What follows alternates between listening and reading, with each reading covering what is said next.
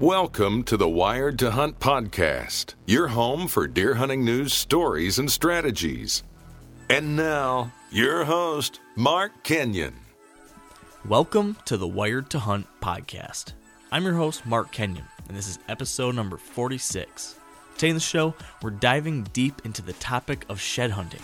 And joining us is Michael Turbyfill and Dan Perez of Whitetail Properties.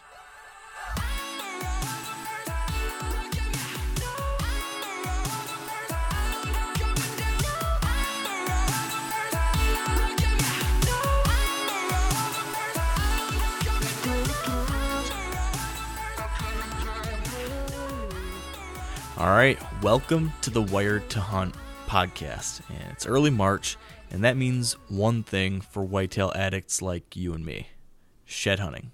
And as some of you know, this coming weekend, March 7th, is the Shed Rally, which is a pretty cool event that many of us are going to be participating in and that we'll talk about a little bit more here in a couple minutes. But that said, today I want to talk shed hunting tips and tactics to make sure that we're all ready to find plenty of antlers this weekend and in the weeks beyond. But Dan, I don't know about you, but I'm a little worried about my shed hunting plans coming up this weekend because we are just getting clobbered with snow. What's the deal over by you? Huge announcement. Shed Rally's been canceled because I I said so. Man, we got about 8 inches of snow. Like out in my front yard and backyard, we got probably 5, which means that there's probably 8 to 10 in the timber still. It's not going to warm up fast enough for that snow to melt, and I think it's going to be until next week. Like next weekend's going to be prime shed hunting, except I'll be in a wedding in Chicago. You get some horrible wedding plans. Like, isn't your brother getting married in November this coming year? Yeah. Let's not talk about it, Mark. I want to stay positive for this episode. Right, we'll try to stay positive. Okay. But yeah, that's a bummer, man. I tell you what, I've been getting my shed hunting plans all screwed up too. I was supposed to go to Ohio last weekend, but they got a bunch of snow, so we pushed it to this weekend. And now today, there's no snow right there at my Ohio lease. Today they have a winter storm warning. They're supposed to get potentially 7 to 12 inches. And so me and my lease partner Josh and my buddy Corey and another friend Andy, we're all supposed to go down there this weekend. And like, this is the most excited I've been about a shed hunting trip because of what you know all the stuff that's going on down in my Ohio property. I thought that was all going to happen here in the next couple of days, and now I don't know. I'm just crossing all my fingers and toes and hoping that this storm kind of diverts and maybe stays rain or freezing sleet and stuff like that, which is a possibility because it seems to be right on the edge of the snow rain line. So I don't know, but I really want to go find some bone. Yeah, me too. Me too. I tell you, someone, all these people on the news, they're saying, "Oh, global warming." I might start a fist fight with the next person who says that, because the last 2 winters have been extremely cold, lots of snow, and I'd almost believe somebody if they told me there was going to be another ice age. Yeah, the way things have been going the last couple of years, I can't blame you for thinking that. It's been brutal. Yeah, I thought we got away with a nice, easy winter here up until February. And then at least for me, here in Michigan and Ohio, once February hit, it just got nasty. Yeah. So, but I'm ready to put the boots on the ground, man. It's like the shed season for me kind of symbolizes a new beginning, kind of like get out, start moving around again, start making those plans for the summer, think about where you're going to put your mineral stations and your shed hunting. And then from there, we know what happens from there, just we fall back in that circle again. So yeah, it's definitely the thing that, after the hunting season ends, this is the next big thing that I'm pretty pumped about. And I'm just ready to get going. I really want to get out there. Ohio maybe this weekend, and then if Ohio does happen this weekend, I'm supposed to go to Iowa next weekend, right? Into your neck of the woods. I know you're going to be busy, getting all fancied up and partying for the wedding, but I'll be out there walking, hopefully, if this all works out. But it's an exciting time of year, and I'm excited because our guests today are going to be talking to us all about this, which is going to be pretty great. We're going to be talking to Dan Perez and Michael Turbyfill from Whitetail Properties, and they're going to share with us some pretty great insight into shed hunting and the Shed Rally, since they're the guys who who are putting that whole thing on. So I don't know. Are you excited to chat with these guys? Yeah, I'm pretty excited. I think, as far as this whole season is concerned, I'm probably more excited that you're not going to be able to make it down and shed hunt with me this year. Yeah. I think I'll probably hold that over your head for the rest of your life. Now, is that because I found the biggest shed, or because you had to rescue me out of icy river when I fell through the ice? Well, I think what a real man would have done in a situation like that was, okay, I saved your life, kind of. I kind of saved your life. I mean, you were there I was watching there after I dragged myself out of the hole in the ice. So right, you saved my life. Right. I was ready to, this is going to sound weird, but I was ready to follow standard procedure. You don't need to say this, Dan. No, but you have to. I mean, if you fall through the ice, survival class says, hey, you got to get naked, you got to get in a sleeping bag, and you got to use your body temperature to warm up the person who fell through the ice. I was willing to do that for you, Mark, and you're like, no, man, I'm fine. And then you go ahead and find the biggest shed on the property, and instead of saying, Dan, thank you, here it is. It was just weird. I felt, there was just water up to my ankles, and all of a sudden you're taking off your shirt. I'm like, what are you doing, Dan? It was just a little over aggressive. It was just my socks were wet. I wasn't going to die of hypothermia. No, actually, I was, as people who heard about this story last time, I was actually up to my neck. So that was pretty wild. Yeah, it was nuts. You toughed it out, and you walked the rest of that evening. Yeah. It was a good thing we were walking. Like, and you go up and down hills and walking all over the place, because I definitely would have been not in good shape if we were just sitting somewhere. But because I was walking, it didn't bother me too much. But yeah, now we're gonna get Dan and Michael here on the line in just a quick second. But before we do that, I want to make a brief announcement about something we talked about last week, Dan. Yes. And that's the fact that the brand new, redesigned, rebranded WiredToHunt.com has launched. Have you seen it? It looks spectacular. I do like it. Thank you, sir. It's been the logo. Thanks, man. It's as you've seen, very different, but it's been a big project trying to work on updating the site and the look and the brand to continue representing the next generation of deer hunters, which is what we're all about. So we had to make sure that the actual site and everything looked that part too. So I've been working on this since like October of last year. And it's finally reality. So I'm really excited about it. So if you haven't been to the website recently, definitely check out wiredtohunt.com. And you'll see it's a lot easier to navigate, a lot easier to find all the content that you want. It's also a big focus was helping new people who are coming to the site, learn about what Wired Hunt is and how to connect with us. So hopefully all those things, work out the way we're hoping they will. And also, Dan, we've shipped out our first brand new Wired Hunt hat to a listener, and you'll be getting yours soon too. So we'll have to, once the shirts and hats are going to be available on the website for sale here in just a couple days. So when that happens, I'll make sure to let everyone know too. Well, I hope that guy, whoever he sent it to, gets lost in the mail, so I get mine first. Well, I don't know what he's going to think about that, but yeah, well, I really don't care what he thinks about it. I know, Dan, you're focused on me. Just you. Exactly. Well, now that we've got that settled, I think we should start talking sheds. What about you? Let's do it. All right, let's get the guys on the line. All right, here with us on the line is Dan and Michael from Whitetail Properties. Welcome to the show, guys. Thank you. Well, thanks for having us. Happy to be here, man. Yeah, we are thrilled to have you guys on the line. And we were just talking before getting you guys on here that both me and Dan, or otherwise known as Dallas, we're both pretty excited to get out in the woods here pretty soon. But before we start talking shed hunting, for those in our listener group who maybe aren't familiar with Whitetail Properties or the two of you, could you guys give us a little bit of background into who you are, what you do, and then maybe a little bit about Whitetail Properties? And maybe Dan, could you kick us off? Yeah. I'm as you mentioned, Dan Perez. I'm the broker and the CEO of the real estate part of our business. Our business has two parts: production upstairs that drives our real estate business. The production part of our business is the television show and many other levels of media.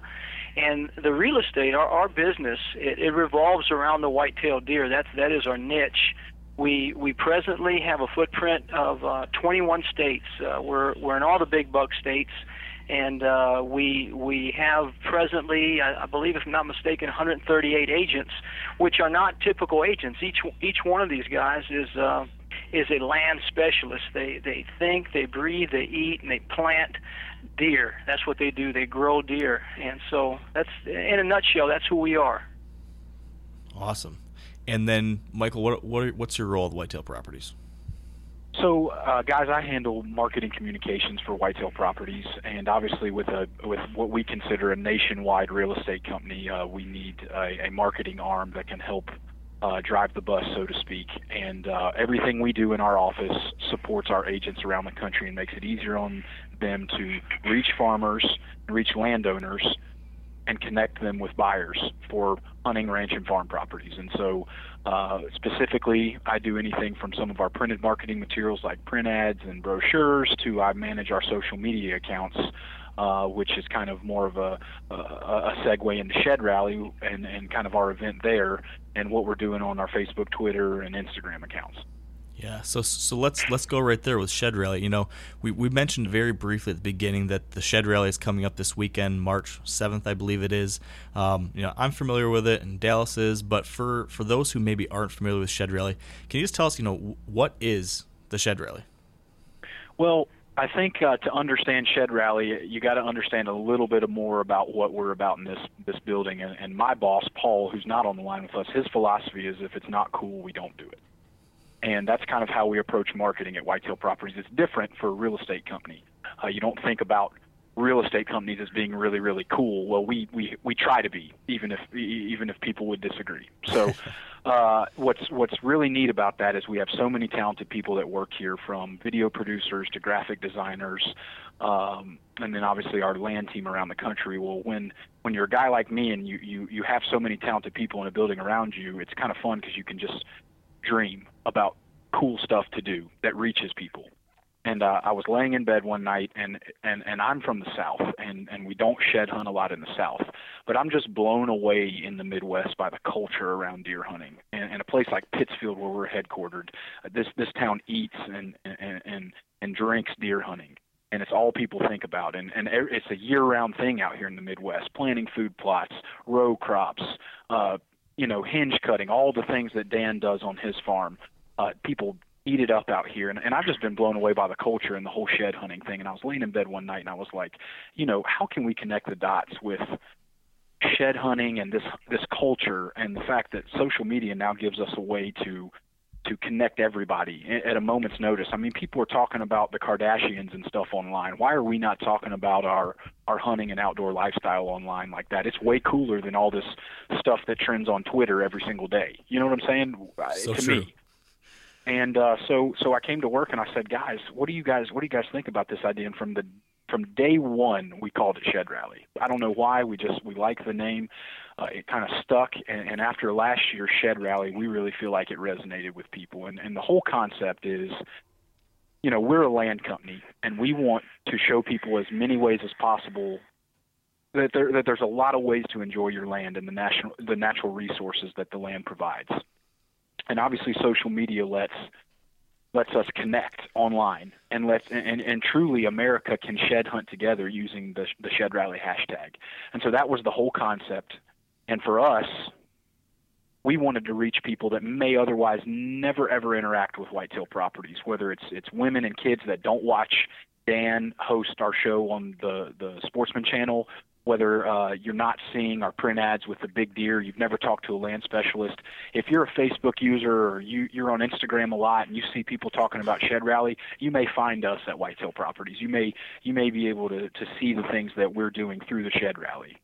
And again, there's a contest element to it for people that don't know. You can win prizes by participating, but really it's not about prizes. Shed Rally is about family, camaraderie, education, getting out walking on your land for exercise, being with your friends and family, and just giving everybody another reason to get outside and enjoy the whitetail lifestyle. It's March. Who's thinking about whitetails in March. So, we're really excited about Shed Rally. It went over really, really well last year. I can tell you that to date, for people that don't know, we've produced a video series this spring with different tips and tactics for shed hunting, but also things to do with your antlers. And to date this year, when we announced Shed Rally on February 2nd, the Shed Rally is coming up on Saturday on March 7th, and we announced it on February 2nd. And to date, this year's videos have been viewed over 300,000 times online. Wow. So it's really resonating with people. They're totally getting Shed Rally, what it's about. Everybody's proud of their outdoor lifestyle. And for us, it's just been a home run working with our partners and getting people talking about the Shed Rally and their lifestyle. So I'm sorry for being long-winded, but it gets me excited to talk about it. No, that's awesome. I can see why you'd be excited. It's been a really cool idea. I'm so glad that you guys, had this idea and came out with it last year, because really there's not a whole lot of people or organizations that had the muscle to put something like this together and get it out there in front of people. And I think what's interesting about Shed Rally is it'd be a pretty lame idea if nobody participated with it, if 4 people did it. But since you guys can get the word out to a lot of people, it has the potential to be such a neat event to be a part of, and it was last year, and I'm sure it's going to be this year. And I think it's so cool because, like you said, you can have this camaraderie aspect to shed hunting that might not be the case if it's just you and a friend who are in southern Iowa by yourselves. Obviously that's a blast to go out there and shed hunt, but there's something to be said about being able to find that big shed and then show all your buddies, or now hundreds of your buddies that are buddies by virtual media. So that's pretty cool. I've got a lot of friends, myself included, who just love to ogle over big sheds, and Shed Rally is a really cool way to do that, because I can now, I know on Saturday I'm going to be on Instagram, and I'm going to be on Twitter, and I'm going to be on Facebook, and I'm going to be searching for the Shed Rally hashtag. And for those of you who aren't familiar with what a hashtag is, that's the number sign. So you take the number sign and then you type Shed Rally after it. If you're on Facebook, Twitter, Instagram, you search for that within whatever that program search platform is, and it'll show anyone talking about that topic. A hashtag is a way to label essentially a conversation with a topic. So, I can go now and I can see everybody else who's out there participating in the Shed Rally, who's out there shed hunting. I can see their pictures of their antlers or whatever crazy things they're doing out there. I think that's pretty cool, and I'm excited to be able to share hopefully some pictures from my shed hunting trip this weekend too. So I'm curious, just before the two of you guys got in the line, I was talking to Dallas about my plans, and I'm supposed to be heading down to southern Ohio to go shed hunting this weekend on my lease down there, but there's potential there's going to be a big snowstorm. But assuming that the snow's not too bad, I'm going to be heading down there. For you guys, what are your shed hunting plans for the Shed Rally? Dan, do you have something planned? Yeah, I've got the whole family and then some. We're going to gather out at my farm at, I think, 8 in the morning. We're going to start this thing. I think we'll actually be putting feet on the ground. It's important to me to spend some time kind of describing the rules of this shed hunt, because when you've got that many people spread across 865 acres, I don't want to lose any of them, And, yeah. and I want to do it in an organized way where we could comb it as effectively as possible with the number of people that we have. But I've got my whole family is going to be out there looking for sheds. The grandkids, which is a big thing, really big thing for me to have the grandkids out there, because when they're looking for them sheds, they're no longer thinking about their cell phones. These little tiny kids with cell phones and all kinds of electronic hand gadgets to play on and all that, and it does my heart good when they're actually wandering through the woods looking for antlers. And what is so cool about that is that that little predator that was born in them comes out when they're in the woods. You know what I mean? If a lot of people don't even realize how much they love the outdoors until they're actually in the outdoors, if that makes sense to you. Mm-hmm.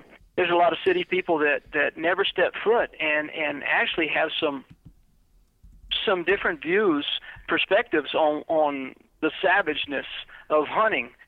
However, that predator is in each one of them. They just have never experienced it. They never have been out there, because that's what we do. We hunt and we gather and we kill game and eat game, But back to the antlers.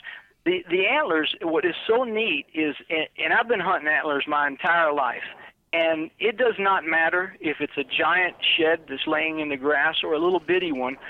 When I see it, when I'm within a few feet of it and I spot it, I actually get excited. You know, that kid it just jumps out again.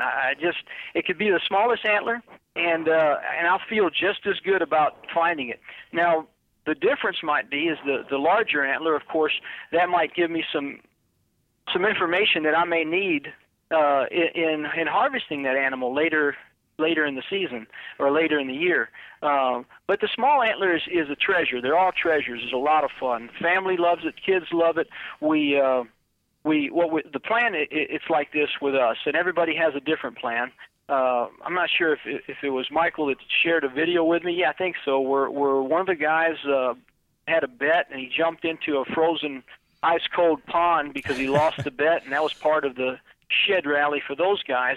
We won't be doing anything like that. What we will be doing is we're going to set out in the morning for the antlers, looking for antlers. We'll gather back about maybe 12 o'clock, and we'll have lunch, something hot, and we'll all gather around and look at the sheds that we have, compare them, talk about what else we've seen out in the woods. It'll be a good time, and then we'll take back out, and then at the end of the day, we're going to have, although there's prizes on a much larger level that are being offered by Whitetail Property, on my farm we'll have some awards at the end of the day, and they'll be most antlers found will win an award. The largest antler will win an award, and the smallest antler will win an award. Smallest antler is important because I've seen guys come in with a single spike that was 2 inches. Now, it took much more to find that than it would a large antler, you know. Yeah. I scan a field, or I'll scan the woods, and in my mind, if it doesn't really jump out sometimes, well, then I didn't miss much. You know what I mean? But I like it when it seems like the little guys always find the little antlers. I don't know why that is, but maybe it's because they're closer to the ground and they see them real clearly. The kids always find the little ones, so it's cool. It'll be fun for everybody. We're really excited about it, looking forward to it. That's awesome. That sounds like that's going to be a lot of fun. I can't claim that me and my friends have got prizes lined up ourselves for our shed hunting plans on Saturday, but I do know that whoever finds the biggest antler will probably get a beer on me. So that we'll have that going at least down by us. Now we don't need when Mark shed hunts, he doesn't need an excuse to fall through the ice. Yeah, we were just talking about this last year. Me and Dallas were shed hunting together, and I actually fell through a frozen river. So, yeah, so I won't be voluntarily participating in anything like that either. Now, that all said, I'm curious. You kind of mentioned a few of these things, Dan, but I kind of want to hear like your pitch, like your tight sales pitch on this for someone out there listening who's a serious deer hunter, but for whatever reason he just hasn't gotten to shed hunting. And we've kind of walked around the edges of this, but could you give me like your sales pitch to this guy? You know, why should he go shed hunting in like 30 seconds or a minute? What's your really quick sales pitch on that? Yeah, you know, I'm just going to share why I go, and maybe that might encourage some people, because I love here's me, and if you're anything like me, you love everything that has to do with land. That's why I'm in the land business. I love the grass, I love the leaves, I love the water, I love the trees, I love every aspect of nature, and I just love to be out in it walking. And if I find an antler, that's great. That's the icing on the cake. But if I don't, I had a wonderful day, a wonderful time in God's country. And if I'm able to share that with friends and family, that's even huge for me. You know, that's even bigger than the icing on the cake. So that's a quick 30-second on why you should consider doing it. That's awesome. That's a really good point. And I guess I'll add in a couple more. That's the most important stuff about getting out there, but also from a practical standpoint, and I'm sure you might be able to speak more to this too, Dan, but you know, from my perspective, I think shed hunting does a lot for you from an actual strategy standpoint, because you can tell, okay, which bucks made it through to the new year. That's going to help you formulate a strategy that's going to, you know, eventually be applied during the hunting season. Where you find these sheds can help you learn something about some of these particular bucks too. So if you find the big 8 sheds deep in this cedar thicket, you can start realizing, hey, this might be one of his bedding areas. That's something you can apply in the future. So those are two things from a practical standpoint that I think everyone should keep in mind too when they go shed hunting. This isn't just about getting an antler that you can put on your on your mantelpiece. These are things that can actually be applied to developing a strategy, months from now. So I know that I'm going to be keeping that in mind this weekend down in Ohio, because I really want to know a couple of these bucks if they survived. And I actually had a situation where I hit a deer last year on this property, wasn't able to recover him, and I'm very hopeful that I'll find his sheds and be able to confirm if he's alive.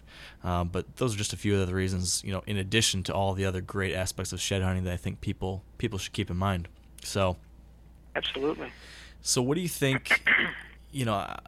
How many sheds do you think you've found, Dan? You mentioned you've been shed hunting, you've been hunting antlers your whole life. Do you keep track of that?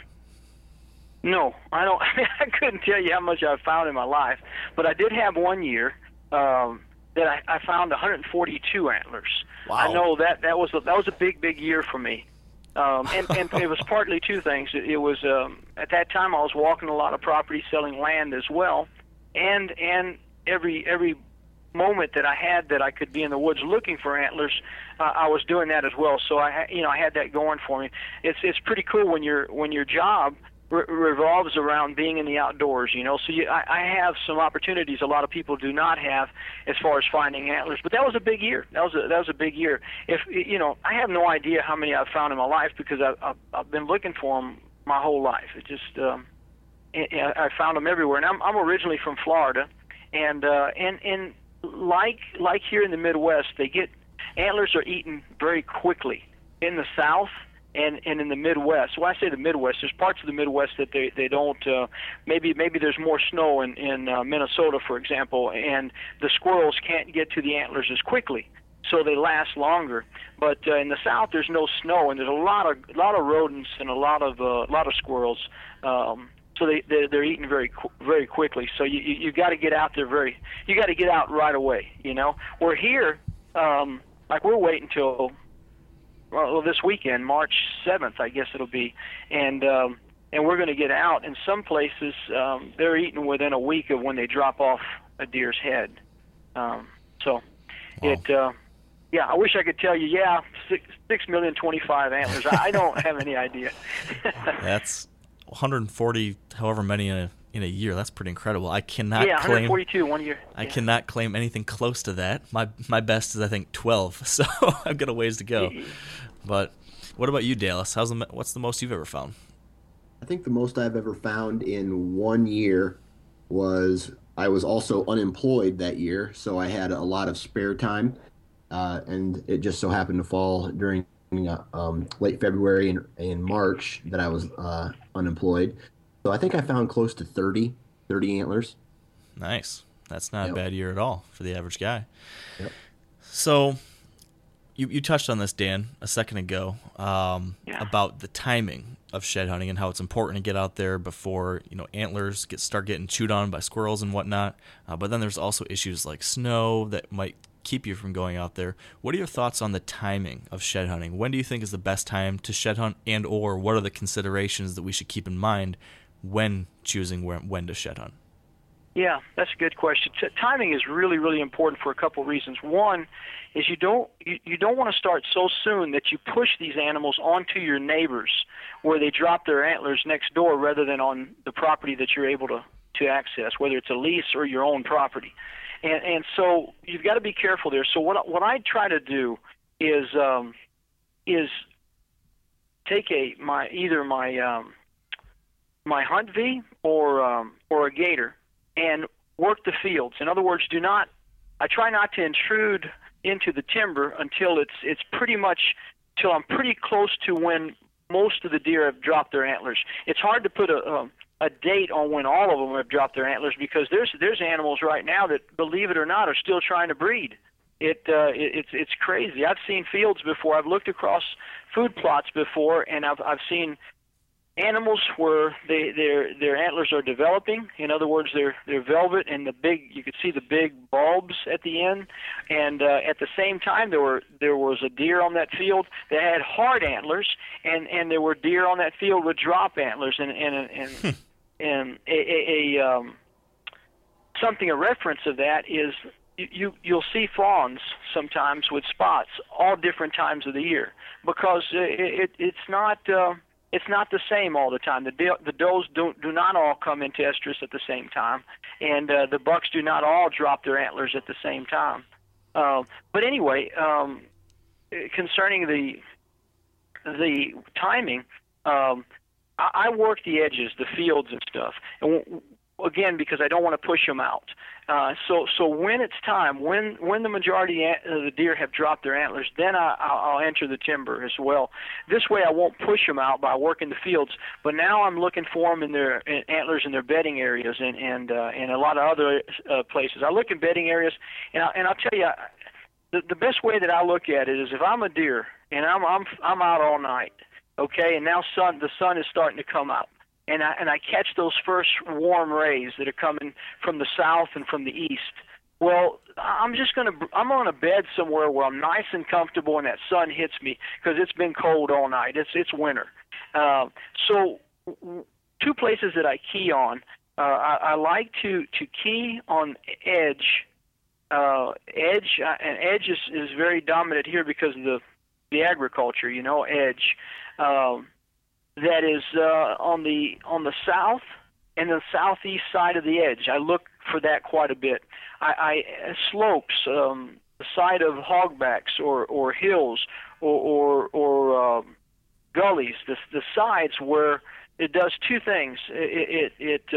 You've got the south-facing slope. If it's not heavily timbered, you'll get plenty of sun, and it's warm and it's comfortable, and that's where they bed. And that the backside of that slope it breaks the wind. It's important for them not to have that north wind on them. So it serves as two purposes. That's when I go into the timber. When I'm in the field first, I'm looking at the southeast edges quite a bit. I don't hardly look at the shade side of stuff very much, although I will when I'm driving around, but most of the antlers I find will be where the deer finally bedded after a long night, and they want to bed somewhere warm. If that makes sense to you guys. So the south-facing slopes and the south-facing edge is a big deal for me. And the other thing to go along with, I think you mentioned something about about dry bedding. I'm not sure the context of what you said, but dry bedding is really important also because when the snow thaws, everything's wet. And you would think that the oak leaves would be good, but the oak leaves get pretty muddy out in the timber. I like cedar thickets quite a bit, and maybe that's what you mentioned. Maybe it was cedars, I'm not sure. Cedars, pines, anything that provides really dry bedding. A lot of people plant the warm season grasses on their properties. When those grasses fall over, they provide really dry bedding as well. Those deer, it's cold, and they don't really like to lay in a mud puddle. So I key on those areas. What I try to do is knock out the areas that are the hottest spots first. That's where I'm going first. Of course, the hottest areas, and it changes with time, is the post-season food sources, the best post-season food sources. Because, there's food sources that were hot, really hot during hunting season that at the post of the season, they're cold. Maybe that was clover, for example. It turns dormant. As soon as it freezes, it's dormant. So some of the hotter food sources, I obviously look for antlers in those food sources and around those food sources. So now I could venture into the timber around those really hot food sources. That's probably my number one. And I know on this particular topic of timing, I don't know if you want me to get into some other stuff, but I got some stuff that people don't even think of when hunting antlers, and I could save it if it's the wrong timing. Well, I hate to have a cliffhanger here. Now I'm really intrigued.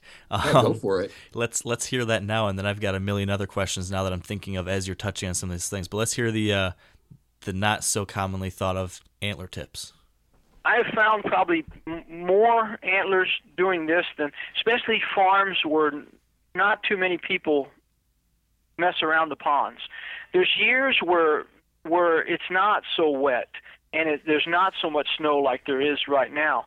So water, even in the winter, is not very available. And some of the southern regions also, it's never available. And if you have a year of drought, ponds. There's antlers laying in ponds.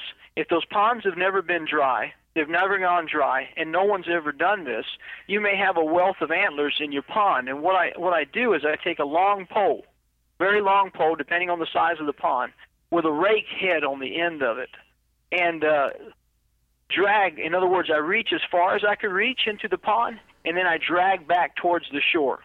And when you feel on the end of that rake, you feel a little bink, you know you have an antler on the other end. And I drag them out. And it's kind of cool because, like I bought a new farm. Let's see, it's been 3 seasons now. And the first thing I did was drag the ponds. And I didn't find that many. These ponds, some of them dried up, but I found 15 antlers by dragging ponds. Wow. And the cool thing about it, there's nothing eating those antlers. There's nothing eating them, and the water actually preserves them.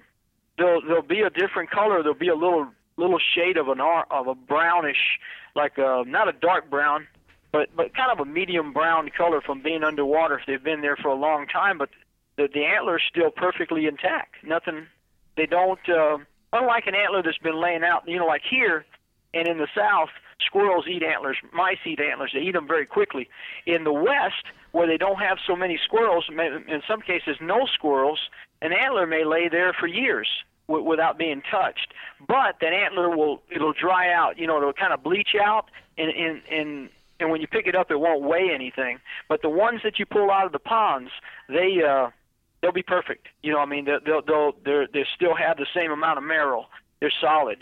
So wow. That's something that I know a lot of people have not done. I mean, I'm probably the only one crazy enough to try it. Yeah, you take the cake for the craziest, most unique shed hunting tip I've ever heard. That's awesome. Yeah. Now, probably now, when we acquire a farm, I won't be able to find antlers because I let it out of the bag. Yep. Because you guys have so many listeners.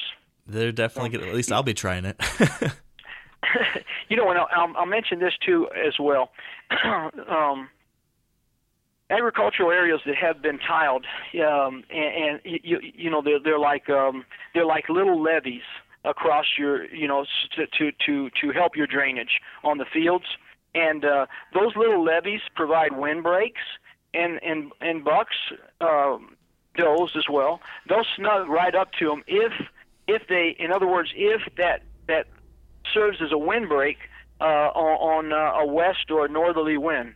So as long as they're still on the south side of that windbreak, it's a really hot spot as well. Because and the reason I say that, if I was disciplined enough and had the time to go up and down each stubble corn row, I would find more antlers probably.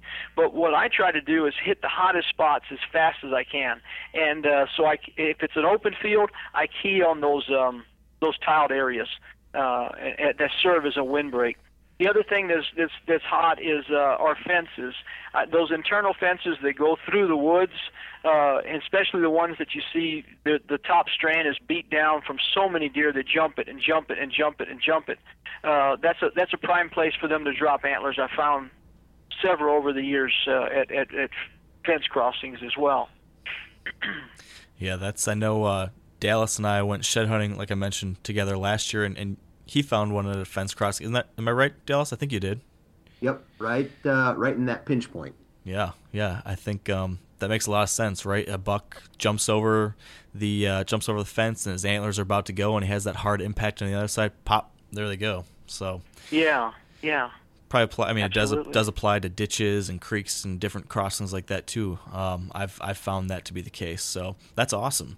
Are there any other bizarre shed hunting tips that you've got, Dan? Yeah, no, not too bizarre. I've never used. A lot of guys talk about these cages that they put. They're made to catch antlers when the bucks bend into to eat corn or something. They get them in those fences. Forgot what they call them. I'm not sure, but I've never used them because I'm a little. It bothers me a little bit that they may become tangled to the point where they can't get out. I don't know if they're. In other words, if the antler's not ready to break, Yeah. but I've never used that, and you know, I don't really have any. I'm thinking about it now, and that's probably the only really bizarre. The one thing I have done, and that is bizarre, but it has not served. It has not served me really well. I found one antler doing this is in years when the creeks are frozen or whatever the water source is that's frozen and the snow is gone. In other words, the pond is still frozen, but there's not a lot of places to drink anywhere, and there's just not a lot of there's not an abundance of water. I have broken holes into creeks at crossings where it just slows them down, makes them hang around a little longer, makes them go to it. And over the years, I found one or two antlers doing this, but I still believe in it. You know, it's just got to be the right conditions. Where the reason the conditions are so important is because normally if your ponds are frozen, there's access to moisture everywhere. But there are some years that the ponds are still frozen and everything else is kind of drying up. You know, it's sunny out, and when you can bust that pond and as soon as they know, it's crazy. Like the way the deer are is so neat because you could bust a hole in that pond, and in 3 days there's 1 million tracks there. How they figure it out so fast is amazing, you know. But the key is to bust the ice in those places where there is high traffic. Wow, makes sense. Makes a lot of sense, really. Now I know. Dallas, I know you had a question related to some different things you can do on your own property, different than, you know, water sources, but did you have a question for Dan related to things like that? Yeah, I don't own my own property, so there are fields, but they're not technically food plots. I mean, they don't keep the corn in or the beans in for the deer. They're ag fields. But what I do is I spend probably around $300 a year dumping a giant pile of corn, then kind of spread it out in a particular area, put trail camera over top of it in order to, you know, maybe hold deer in that area. Is that something that you would recommend to somebody? Is that something that that you do yourself per se to kind of concentrate deer? Yeah, I have done that. The one thing that I caution is make sure that it's okay with the state. Like here in Illinois, we can't dump any corn. We can't even put a mineral block or salt out there. Nothing that would cause deer to congregate in an area where they might share feces, saliva, fluids, body fluids, or anything else because of the chronic waste disease. So we can't do it. In Wisconsin's another state you can't do it, and there may be other states, but I would caution that. But yeah, the key is anywhere that those deer during the period that they're going to drop antlers spend the greatest amount of time, obviously increases the chances of you finding an antler there. So, you know, tying into that then, let's say, right, we just talked about Dan's case, he doesn't own the property, so the best he can do is he can put some supplemental feed out or some corn. Now, what if you do own a property? What would you recommend someone do if they own property or they have access to property that they're allowed to manipulate from a habitat standpoint? What would you do to make the best possible property for shed hunting? Yeah, late season crops. If you still, in other words, if you plant enough turnips, radishes, those after the second freeze, they turn into a sugary syrup, and they'll last straight into the winter. You know, they're still very relevant right now. So that would be a great food source. Winter wheat and winter rye are both excellent for the late season. Those deer, in fact, I have a winter wheat and rye field that's under the snow, and I visited that field the other day to pull some SD cards from my cameras, and they just about pawed 50% of that field out to get to the winter wheat and winter rye. So when we go to the shed rally, what I'm going to do is put some people on those food sources and around those food sources, because what will happen is those animals will bed as closely to that food source as possible. They're burning up a lot of calories trying to look for food. So as soon as they find food, they're going to bed right on top of it. You know, late season beans. If you've got beans that you left standing, if you're fortunate enough that you could plant. Depends a lot, of course, on the deer population. Like here, I don't have an excess of deer, but it's a lot. I've got in my area probably 60, 70 deer per square mile. which is pretty much. And where I used to be in an area that was over 100 deer per square mile. So what I'm getting at, in some places you could get away with 5 acres of beans. In some places you may need to have 50 acres of beans, you know. But if you're fortunate enough to have standing beans right now in February and March, holy cow, you will have every deer in the county in there till the beans are gone. And that's where the antlers will be, because they will literally eat the beans and then lay in the beans, and then they'll get up and they'll eat the beans and they'll lay in the beans. They won't venture too far. Yeah, we've got a standing bean field on a neighboring property near one of my places in Ohio that I'm really excited to shed hunt around, because, like you said, that really pulls them in. Now, oh yeah, guys. Hey guys, if you don't mind me chiming in on the inverse of Dan's point there, yeah. I was turkey hunting last year in Florida on probably around March 18th, and I was in your stereotypical Florida planted pines area. I walked an old planted pine logging road. I ended up killing a turkey in about a 1 acre food plot that was probably the first food plot on the entire property to green up in the spring. And found 3 shed antlers within sight of the turkey when I ended up harvesting them in the food plot. So in the South, the inverse may be true. Is where you would want to plant food sources that in the Midwest that are prime in winter, and once everything gets cold, in the South you may find more sheds around your first fields to green up in the spring. I just wanted to make that point. Yeah, that's a great point. Absolutely. Really interesting. Yeah. I've found one shed while turkey hunting too. That seems to be a time that if you're not actually out there looking for sheds, that does seem to be a good time to accidentally find them. As they're not quite chewed up by that point sometimes too. For a guy that doesn't own property again and can't plant food plots, you've touched on some of the different types of ag that are highly productive shed hunting spots. But other than crop fields, is there any natural food sources that you guys have seen to be good spots to check for sheds? Yeah, it depends on where you are. We have had years where we have an abundance of acorns, and that's great if you could get out there in the oaks, and because that's where the deer would be. But the deer, what's kind of cool, if you're the guy with the food, is that if there is food in the area, and that area could be 4 miles in the winter, you may lose your deer. In other words, if you're leasing a piece of property, you only have access to this one piece of property, and 2 miles down the road, someone left standing corn, or someone has a winter wheat field. You may lose that population during that period. In other words, they'll suck it right off your property. And I give you an example of that was pretty neat. I had a farm on Dutch Creek, and I really didn't have. That year I didn't have any late season food. I didn't have anything to carry them into the winter. But I don't know, I think probably 4 miles down the road off of Highway 96, this guy left, a bunch of corn standing. And part of it was standing and part of it he bush hogged. So there was an abundance of corn on the ground and there was abundance of corn standing. And people would slow down and just about stop because there were so many deer in that field. So I remember 4 nights in a row I went down there to glass the deer in that field because there were so many deer that they could not have come from the immediate area.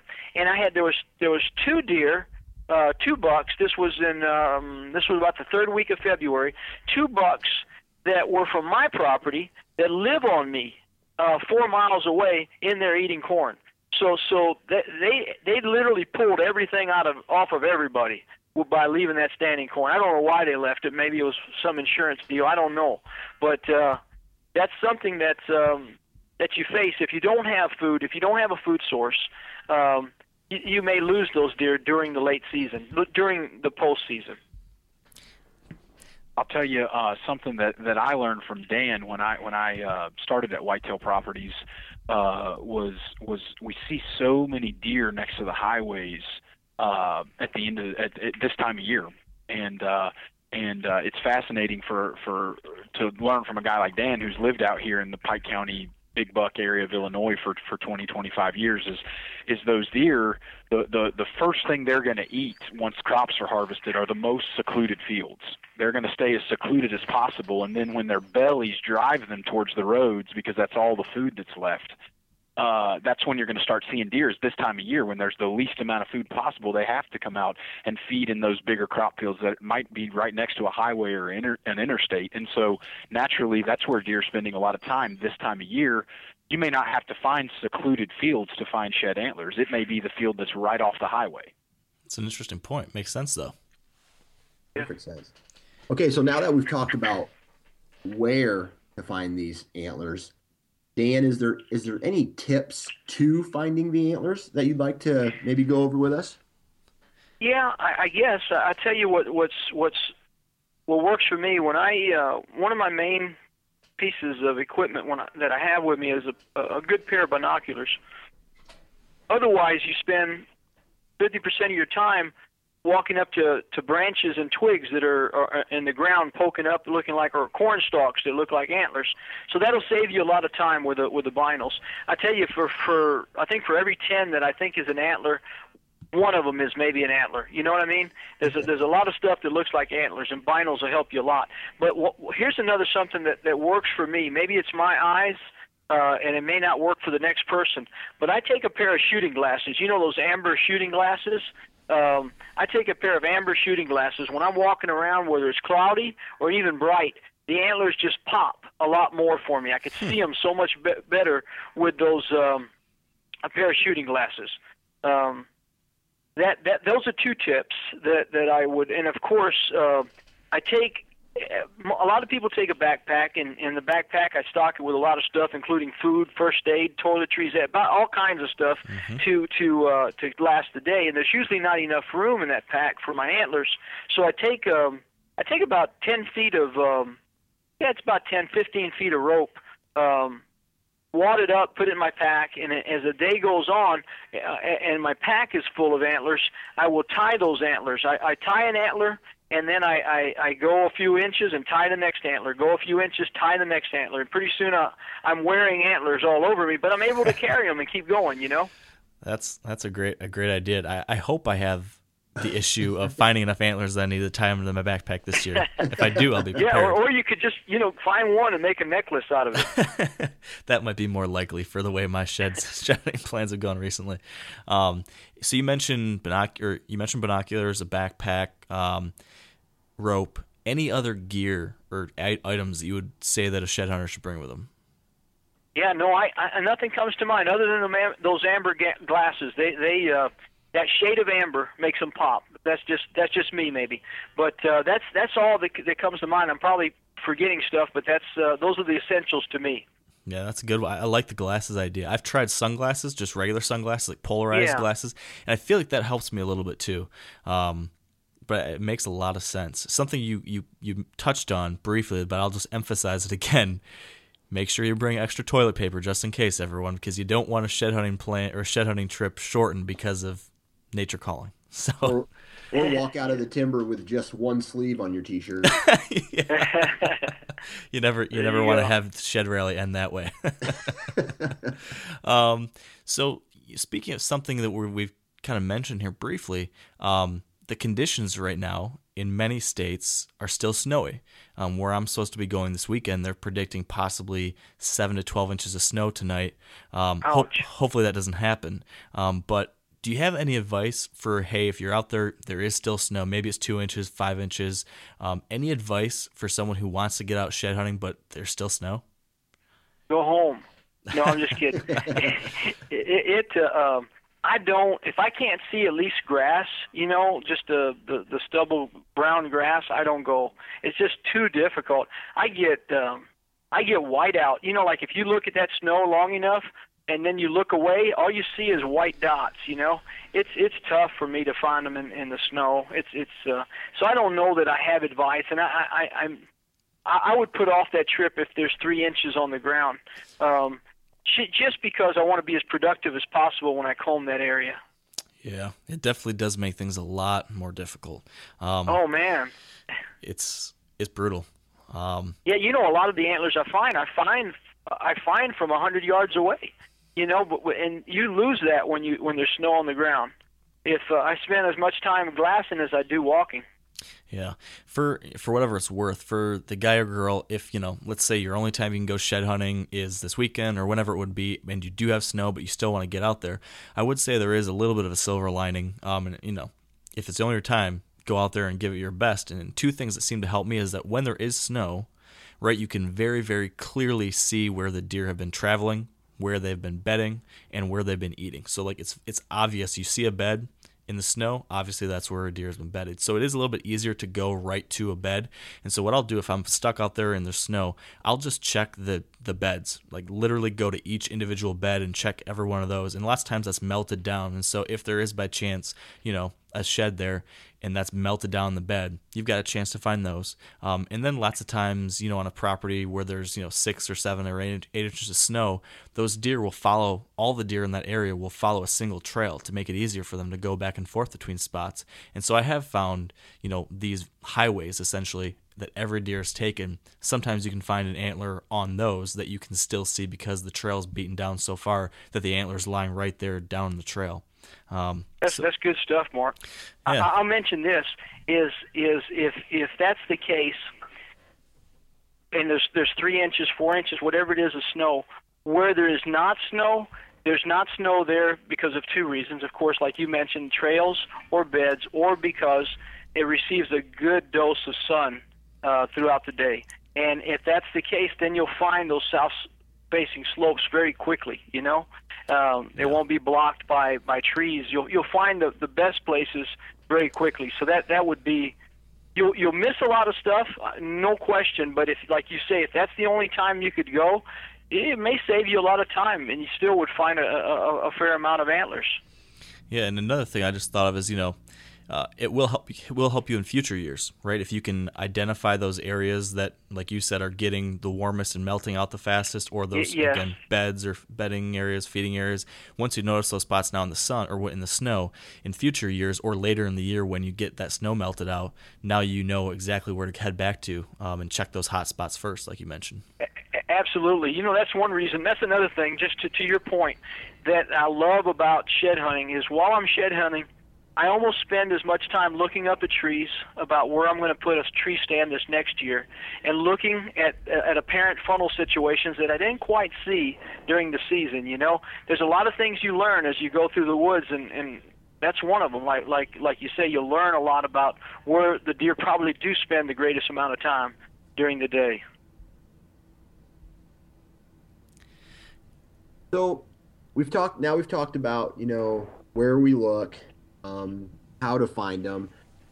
Now, the next question is, what alterations maybe? I know you talked a little bit about hinge cutting, but what improvements can we make to the property to hold the deer there while they're dropping their antlers? Yeah, that's cool that you just bounced back to hinge cutting, because we just did a lot of hinge cutting this past week, and 2 things that I done to hold deer. Well, one was to kill deer, and one was to hold deer, and we basically built a giant bedding area by hinging trees over each other, and kind of like a carport, like a garage without the sides. These deer are able to get out of the weather and get up underneath all these trees. And what happens is when you hinge cut, of course, is that those trees that normally block the sunlight because they're up in the air, now they're hinged to the ground. So there's more sunlight on the actual forest floor. So that second story of brush comes up. That second story of briars and vines and everything. It's just thick and nasty, but optimum bedding. So when you increase the amount of land surface that provides for holding deer, you can hold obviously more deer. So hinge cutting is awesome for the bedding areas, but it's also great. There's a place that I called the Mousetrap this last season, and I hinge cut behind my stand from the back of my tree all the way to the bluff. In other words, so that they'd have to fly to get around behind me because the bluff drops 100 feet. And so what I learned during the season was that I didn't do as good a job as I thought. There was a few holes that they were still able to get through. The majority of the deer passed in front of me, but there was still a few places behind me that they went through. So I hinged a few more trees and stuffed some of the holes with some trees that I cut from somewhere else. So I tightened up those spots, but.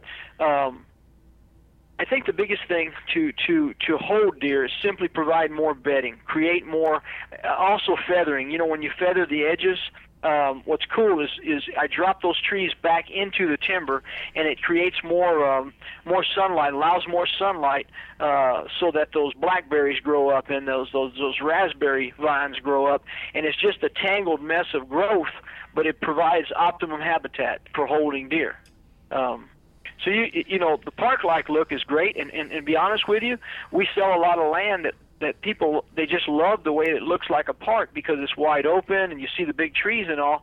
There's got to be a certain amount of an ambiance of pretty sometimes, but the best habitat for holding the deer sometimes is the nastiest. The vines and the treetops laying down on top of one another, and that's all really good stuff. That's another thing I did not mention is if you're walking through the woods, and there is a tree that's laying down, that's a good place to look, is around that tree that's laying down, because it's a natural place for the deer to snug up on a cold day underneath all the limbs that are naturally laying there. But yes, to me that's the best thing you could do this time of year, because that and frost seed. I frost seed my food plots, and that's a great thing to do this time of year. And hinge cut. Those are, to me, the two best things you could do on your property to ensure that you hold the greatest number of deer. So you talked about feathering some of your edges, which for people who aren't familiar, that's creating essentially a transition cover from like a field towards your timber, and like you mentioned, it gets thick and nasty. And yes. I found the same thing to be the case, right? Where lots of times where you're looking for those sheds are in those bedding areas that are nasty with vines and thorns and everything like that. And it made me think about all the times I get just tore up with prickers. I'm always just absolutely carved up after shed hunting. And because of that, I wear specific clothing items when I go shed hunting to try to protect against that. And it made me wonder, is there anything special that you wear, Dan, when you go out shed hunting? Do you have like a well thought through system for what to wear when you go out looking for antlers? I don't, Mark. I know what the best thing to wear, and that's the what do you call that material? Like the upland game bird hunters use. Like the canvas. Like it's kind of like a canvas, almost like a polyester canvas that the cockleburs and the hitchhikers and all that stuff doesn't stick to. That would be smart. But I do wear my Carhartts. I wear my Carhartt jacket and Carhartt pants, and those vines do not tear me up.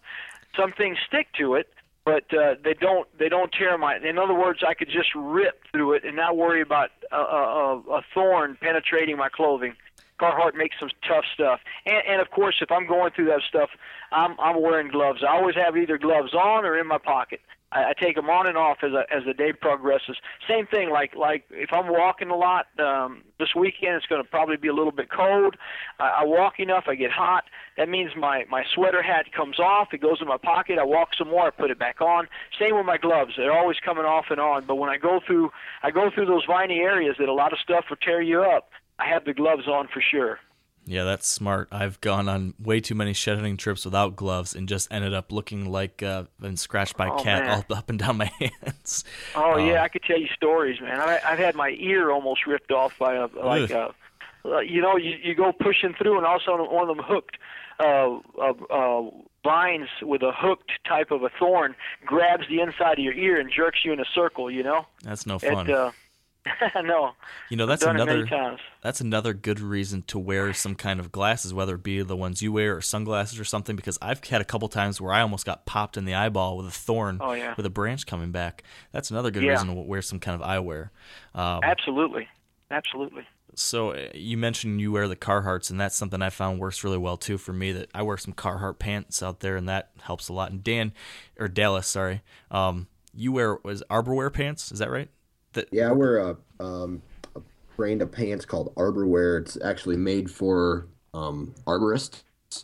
climbing in the trees. yeah. Really heavy duty material that Yeah. I would say it's similar to a Carhartt type of pants, but it's designed to get beat up. So Yeah. Yeah.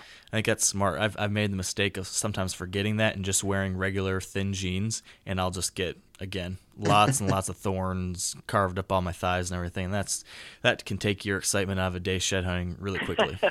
So Yeah. So absolutely. we've got just a couple really quick sort of random questions, and then we'll let you guys go because I appreciate the time, and we're coming up here on that time limit. So if you could pick anywhere to hunt, regardless of property, regardless of where you own property, if there was one state that you would choose to spend your time shed hunting, Dan, where would that be? Well,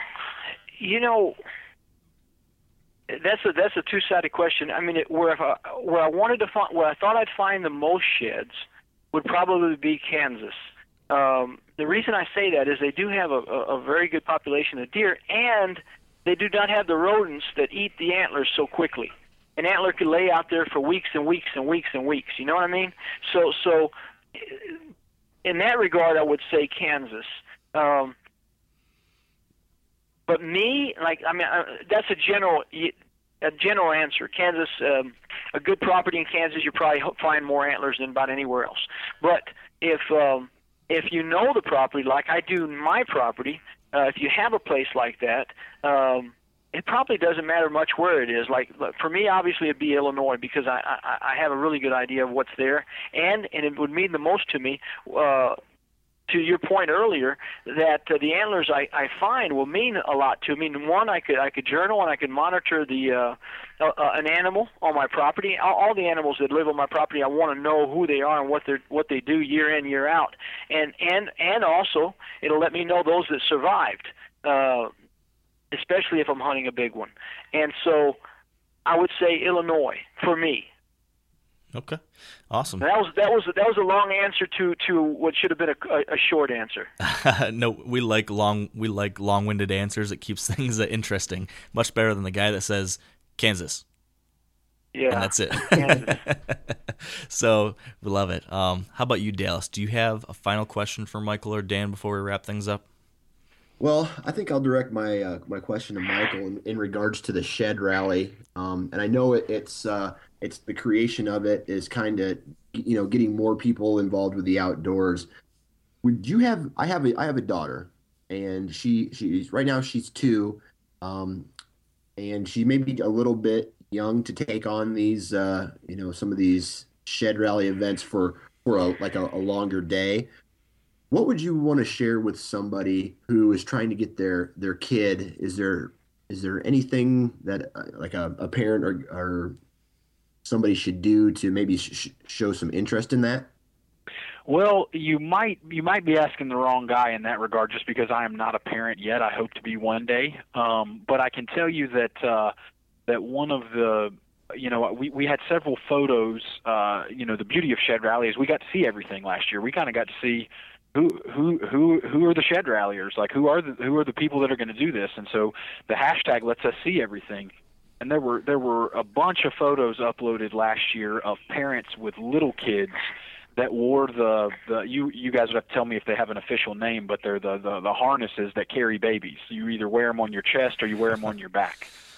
And I can tell you from my perspective, to me, a shed hunt is a great way to just get out and walk and get out. And it's a time of year when you've kind of been caged up all winter. If you're like us in the Midwest, where, we've been through 3 or 4 months of pretty hard winter, it's a great time to get outside, walk, and hopefully it's going to be warm enough on Saturday during the shed rally to get out and take a walk. And when you're a kid, I don't know, when I was a kid, you could have given me a stick and a tree, and I could have just beat that tree with a stick.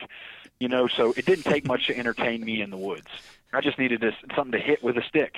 So now you've given me this big, basically Easter egg hunt, but for antlers. Well, you could keep me entertained all day if I'm a little kid by telling me to look for an antler. Just show me where to go. I'm ready. Now it's better than beating a tree with a stick. So I think kids, more so than anything else, can stay entertained when they're in the woods, maybe than anything. You put them in a room with a video game, it's going to get old. You put them in a room with TV, it's going to get old. They're going to be, trying to climb the walls.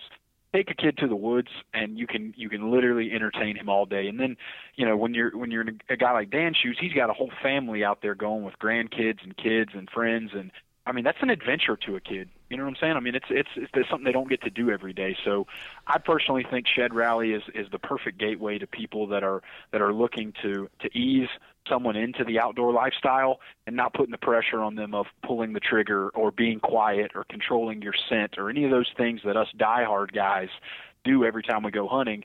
You're saying, come on out. Let's have a good time. Let's walk around the woods, make all the noise you want. We're going to have a contest. We're going to have a barbecue. We're going to high five. And just, keep it casual, keep it lighthearted. And the cool thing about Shed Rally is everybody else is doing it at the same time too. So, yeah, I love that. I think that's one of the absolute best things about shed hunting. And it's funny that you mentioned the whole, just standing in the woods and banging a stick on the tree, because I think that's still what Dallas does 90% of the time he's out there. So that's why I'm not seeing any deer. I do it during man. too. Yeah, that might explain why. You could give me a stick and keep me busy all day when I was 6. So, I mean, think about now you're telling me to go look for antlers. Well, I'm going to be a hound dog, Yeah. Yeah.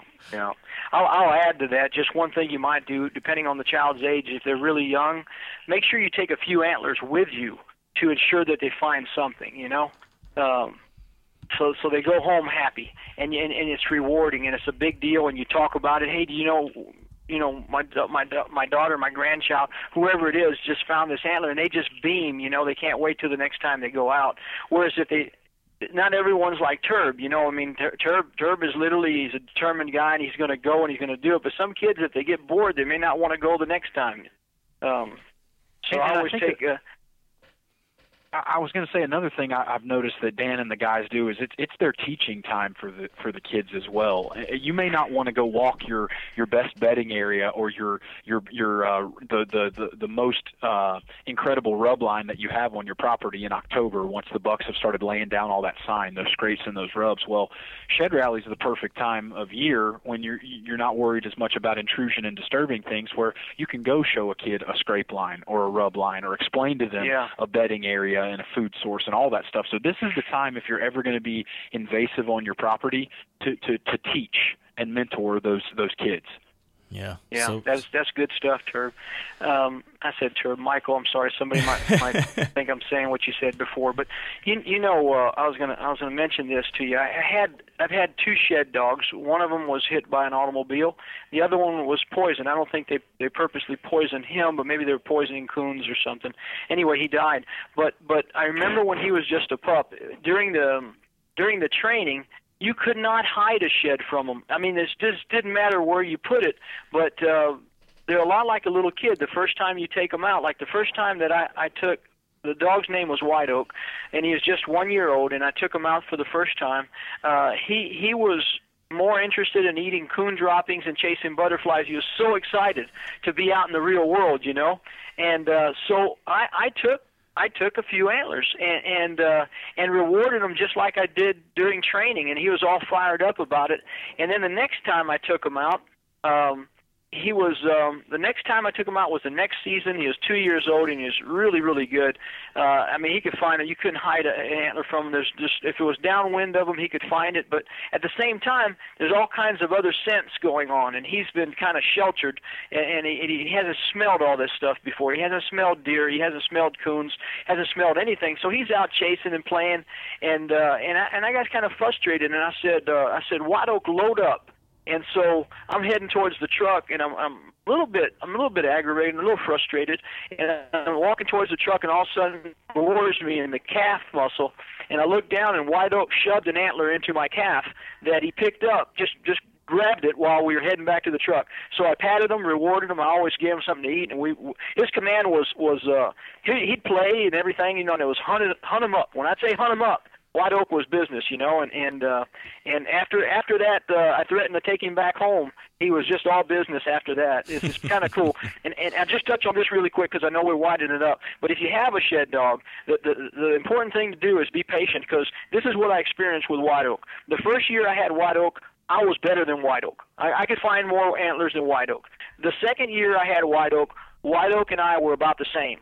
The third year, when White Oak was 3 years old, now all of a sudden he understands. He's putting two and two together, and he understands this is what I want. This is what makes me happy. This is what gets him rewards. And his ability as far as finding antlers was so good. It's like I wasn't even on the face of the earth. He was so much better. He'd run downwind of a stubble cornfield, and with his nose up in the air. And if there was a drop shed that was, I don't know, maybe within 2 weeks old, he could smell the wax around the base of that shed from about 60 yards. He'd turn him around on a dime. He'd run across the stubble cornfield, pick it up, and run back to me. And that's amazing. But you got to be patient with him. So I thought I'd throw that in there. Yeah, that's awesome. We for anyone listening today that didn't catch last week's episode, last week, episode 45, we had Jeremy Moore, who is a shed dog trainer, and so we talked all about that very topic and got lots of great information. So be sure to check that one out too. But I think this is a perfect place for us to wrap things up. This has been awesome, and I was already excited about shed hunting this weekend, but now I'm even more excited. So if anyone out there listening right now, if they want to learn more about Whitetail Properties or the Shed Rally, Michael, where would you recommend they go? So I think kind of with the weekend upon us of Shed Rally, the best place you can find more information out about Whitetail Properties or Shed Rally would be on Facebook, Twitter, or Instagram. And you can look for us on Facebook at facebook.com/Whitetail Properties. Perfect. We will make sure to include those links in the show notes for this episode. And I know I'm going to be out there hitting the woods here soon, and Dallas will be, and I hope both you, Michael and Dan, have some luck this weekend too. Thank you so much for joining us. Yeah, good luck to you guys as well, and thank you for having us. Absolutely. All right, guys, thanks. Thanks a lot. We'll talk to you later. See you guys. Bye-bye. Wow, that was pretty awesome, don't you think, Dallas? I agree. It did. That conversation definitely got me pumped up about this weekend, either fighting the snow and doing some shed hunting or waiting 2 weeks and potentially finding some chewed antlers. But nonetheless, man, just getting outside and walking for sheds is fun. Yeah, it's going to be, gosh, I really, really, really hope this snowstorm that we're supposed to have doesn't happen, because I'm chomping at the bit right now. So Right. I will definitely be posting updates on the Wired to Hunt Facebook page and Instagram and Twitter this weekend on Saturday for the Shed Rally. Hopefully I'll be out there looking for some bone, and I'm sure you will be too, Dan or Dallas, over at the Nine Finger Chronicles. And speaking of, I think you had an announcement you wanted to make about the Nine Finger Chronicles. Is that right? Right. Well, March marks the 1 year anniversary of the Nine Finger Chronicles. So to kind of celebrate, to all the podcast listeners and to the followers of the Nine Finger Chronicles, we're going to be doing some gear giveaway. I know that you're going to be donating some hats, and I'm going to be talking with some other companies about donating some products to give away.